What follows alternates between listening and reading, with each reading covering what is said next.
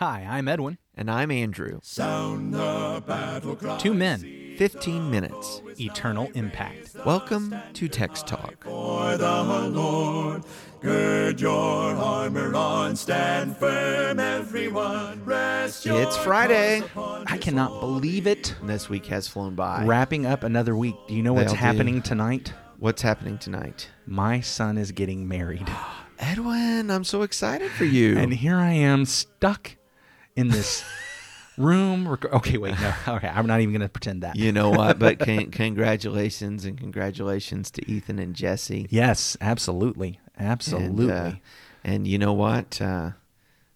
Wish them all the best. I will. Absolutely. We're going to wish the best. We had a rehearsal dinner last night that I really hope went well, since that was my part of this whole thing. I know. No kidding. No kidding. So here we are, recording ahead, having these conversations, and hoping the future goes well. It will. Well, listen, It will. we what's the old expression there about we don't know what the future holds, but we know who holds the future. Amen, in his brother. hands. Maybe we should just stop. And we know Jesus. And in Hebrews chapter 4, we're going to learn a little bit more about him. Yeah, absolutely. Absolutely. So let's go ahead and read this. I'm going to pick up in verse 11 again, and we're going to read through the end of the chapter. I'll be reading from the English Standard Version. Let us therefore strive to enter that rest, so that no one may fall by the same sort of disobedience. For the word of God is living and active, sharper than any two-edged sword, piercing to the division of soul and of spirit, of joints and of marrow, and discerning the thoughts and intentions of the heart. And no creature is hidden from his sight, but all are naked and exposed to the eyes of him to whom we must give account. Since then we have a great high priest who has passed through the heavens, Jesus the Son of God, let us hold fast our confession. For we do not have a high priest who is unable to sympathize with our weaknesses, but one who in every respect has been tempted as we are, yet without sin. Let us then with confidence draw near to the throne of grace, that we may receive mercy and find grace to help in time of need. Holding fast the confession. Hold on to it. I feel like that some of the things we read have been leading to this particular call of action, because we've been having the warnings. Don't drift away. Beware of the unbelief in your heart. Beware of disobedience. But, how do you say this positively? What action do we need to take? Holding fast the confession. Don't drift away.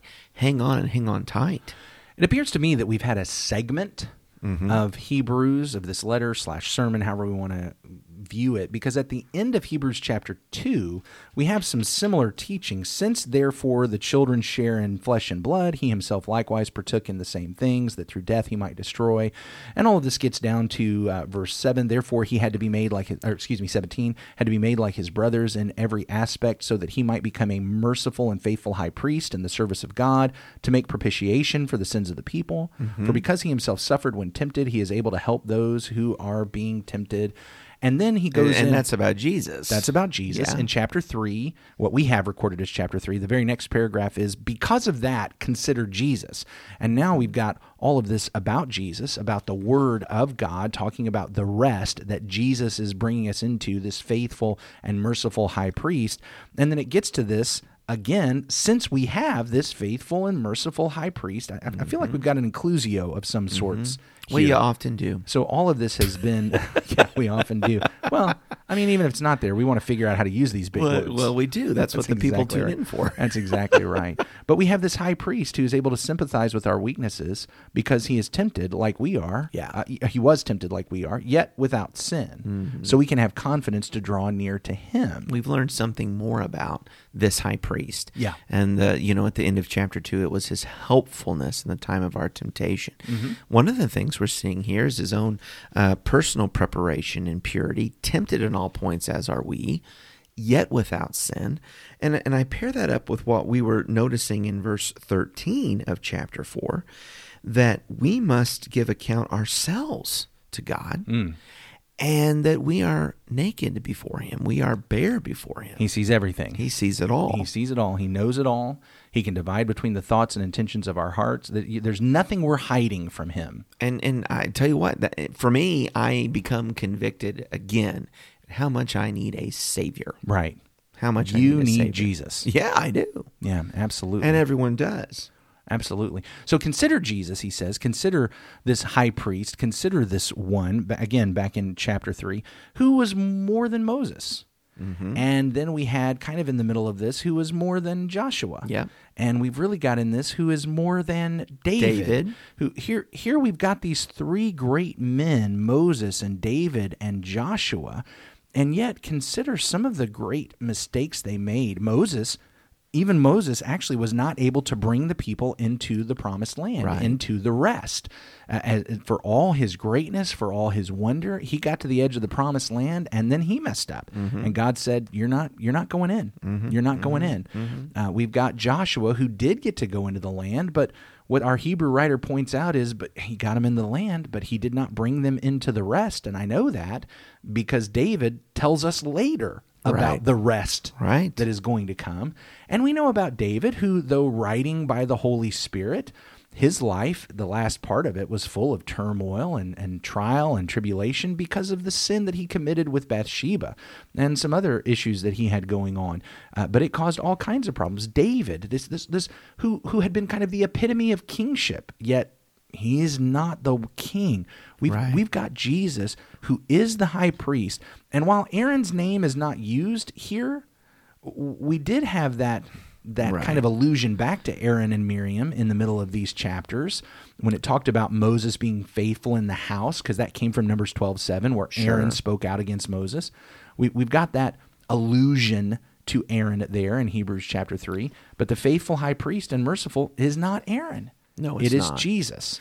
And not the Levitical priesthood either. We'll get into that. Right. But he's a different sort of high priest. He says, all right, so now, fitting this in the context of what's just going on in these paragraphs right where we are, I wanted to go ahead and read verses 11 through 13 again, where it was talking about the active word, because really these last two paragraphs in what we have as chapter 4 are two sides of an argument. He is saying, look, strive to enter his rest. And he gives two reasons. Reason number one is because, look, God said it, and that settles it. You better believe it. But number two, so that one was kind of negative, a little bit frightening. I mean, by our use of terms, negative. It's like, look, you better pay attention. You better strive to enter, because God's word is sure. He said this is the way it is. You're not going to fight against it. It'll mow you down. And that's what an admonition is. Yes, it's absolutely. a warning. It's a warning. But then there's point two. And point two, the other reason we should strive to enter and be diligent and do our best is because look at who our high priest is. Yeah. Look at who our high priest is. Look, honestly, if Moses were our high priest, we might as well give up. There's no point in striving because Moses was not able to bring them into the land. David wasn't able to do it. Aaron wasn't able to do it. Joshua wasn't able to do it. We should strive to enter because we have a high priest who is able to do it. Yeah. We have a high priest whose work, and that ties into what we talked about earlier about what the fear is. The fear is not, when it talked about let us fear lest we fail to enter the rest, the fear is not, oh no, I'm going to be trying really, really, really, really hard to obey God, but maybe not quite do enough, so I should be scared out of my mind and go do some more. The fear is, if I back off from Jesus, I'm not going to enter the rest because he is the only one that is able to get me into the rest. Well, and it is such a juxtaposition going from verse 13 to the end of the chapter, verse 16. In verse 13, there is the assurance of judgment before God and giving your account, and you are laid bare. That doesn't make me feel very bold. That doesn't make me feel very confident. I understand how small I am. But in verse 16, let us therefore come boldly to the throne of grace, that we may obtain mercy and find grace to help in the time of need. Come boldly to the throne of grace? In verse 13, I don't feel like I'm in a position to be bold about anything. Right. But that's where the chapter ends. Because of Christ, because of who our high priest is, have boldness to go seek the grace. He's on your side. Do you recall when we were going through Matthew earlier this season in the Sermon on the Mount, how it begins with the Beatitudes? Yeah. It starts with, blessed are the poor in spirit, for theirs is the kingdom. It's the people who, having come face to face with the word, realize, I got nothing. Yeah. I got nothing. And that's going to produce mourning. But what it should also produce is the meekness and the gentleness that says, I'm going to submit and surrender, and I'm going to hunger and thirst for righteousness. I'm going to pursue that. What we find in these verses is I should be poor in spirit because the word of God is amazing and I don't measure up. But I have a priest I have a priest who sympathizes with my weaknesses because he's been through temptation. Yeah. Now, the amazing thing is he doesn't sympathize with my weaknesses because he's been through temptation and fell just like I do. He's been through temptation and he was victorious. But having been through the temptation, he sympathizes with the struggle, the hardship. And so when I want to enter his rest, the only way to get there is through this high priest. It's not going to happen through Moses, Joshua, Aaron, David. It's going to happen through Jesus. So I need to strive to enter the rest through Jesus. One of the things I love about Jesus that I learned in the passage is that though he is sinless, what's that mean? It means he did it right. He did everything right and he did nothing wrong. Perfection. And that experience doesn't prompt in him well, what's wrong with you? You know, look down on you. I did it. Why didn't you do it? Instead, it is sympathy. Yeah. I understand. And there's mercy and grace to be found there instead of a harsher judgment, right? From a haughtiness or a pride. That's not the heart of Jesus. And I'm so thankful. Yeah. He's saying, I sympathize. So look, I was able to get the victory. Come over here. Mm-hmm. I'll take you to victory. Mm-hmm. I'll take you to victory. And so this admonition, this encouragement, hold on to the confession, hold fast to the confession. What is our confession? Jesus Christ is Lord. Jesus Christ is the Son of God, which in the New King James, in verse 14, that's actually exactly what it says. Jesus, the Son of God. Mm-hmm. Is that what yours? Yeah. It comes through Jesus, the Son of God. Jesus, that is our Son confession. Of God. Yeah. That is our confession. He says, hold on to this confession. Jesus is the Christ, the Son of the living God. Jesus is Lord. Hold on to that confession. Holding on to the confession, though, in context, is not simply repeating those words. It's living those words. Yeah. Jesus himself says in Luke chapter 6, verse 41, somewhere around in there, how can Luke you call 6, me 46. 46. Yeah. How can you call me Lord and not do what I say? Yeah. Many will say to me on that day, Lord, Lord, didn't we prophesy in your name and cast out demons in your name, perform many mighty works in your name? And Jesus said, I'm going to say to them, depart from me, you workers of lawlessness. Yeah. Holding on to the confession is not just knowing these are the words to repeat, but it's offering that fealty. It's confessing him as Lord. It's surrendering and bowing the knee and saying, I'm going to do what you've said. And I'll tell you why I'm going to do what you said, because I fear not entering the rest. Yeah. And I want the rest so bad, Lord, whatever you say, I'm going to do that. You're my Lord, you're my King. I'm going to hang on to that confession no matter what the world is saying to me. Yeah. No matter what goes on in the world around me. There are going to be days when it may seem like the confession is not holding fast. There's going to be days when it may seem like Jesus is not winning. There's going to be days when people are attacking.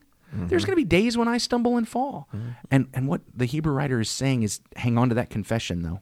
Yeah. Hang on to that confession. Yeah. Come back to the Lord. Hang on to him, because that is the only way to enter rest. Yeah. Amen. And it's going to be by the grace and mercy he gives that we gain that rest. Yeah. And so we come boldly seeking it. I just have to tell you, if I can just bring in pop culture. Okay. The show This Is Us is wrapping up, and whatever people think about watching those kind of things, I saw the episode where one of the main characters is finally dying, and it's all about her actually getting to have rest. Our world wants rest. Our world recognizes... everybody wants rest. Everybody recognizes there is turmoil, there is trauma. If people have watched that show, they've seen all kinds of struggle all the way along, and what they're shooting for is it's rest. And what that show said was, if you tried real hard and you did the best you could, at the end you'll get rest. Let me tell you what the Hebrew author is saying. If you're in Jesus Christ, at the end you'll get rest. Amen. And I will say that's one of the biggest problems with modern entertainment is that we have all these things. It moves us. It entertains us. It hits us in the feels. It teaches us things, but it always leaves Jesus out. Yeah. And I'm just going to tell you, this is us. If we want rest, we need Jesus. Thank you so much, brother. We're going to wrap up with a word of prayer. Our great God and Father, we thank you, Lord, for the day you've given us. We thank you, Father, for the promise that we have in Hebrews, the promise of rest through the gospel, through our great and faithful high priest, Jesus Christ. And even in prayer, Father, though we are not worthy, there is the encouragement to speak boldly to you, who makes all things possible. And Father, I speak today on behalf of your people that you might give us the strength this day, as long as it is called today, to hold fast the confession of our faith. In a special way, Father, I want to pray your blessings upon the union of Ethan and Jesse, and we pray that they'd have a good life together and in your service. Help us, Father, all to live for your glory. In Jesus' name, amen. Amen. Thanks for talking about the text with us today. I'm Edwin Crozier, and I'd like to invite you to join the Christians who meet on Livingston Avenue in Lutz, Florida this Sunday for our Bible classes and worship. You can find out more at christiansmeethere.org. Check out our daily written devotional that goes along with today's episode. You can find a link for it in our show notes. Michael Eldridge sang all 4 parts of our theme song. You can get more from him at acapeldridge.com. Please remember to subscribe, rate, and review Text Talk in your favorite podcast app so others can find it and learn about it more easily. Have a fantastic day. Steady, pass the word along. Onward, forward, shout aloud, Hosanna. Christ is captain of the mighty throng. I hate that this microphone's attached because it needs to be dropped. Well, I appreciate that. I think, though, maybe it just needs to be turned off. It's time for us to be done. Once you lead us in prayer. There's your outtake.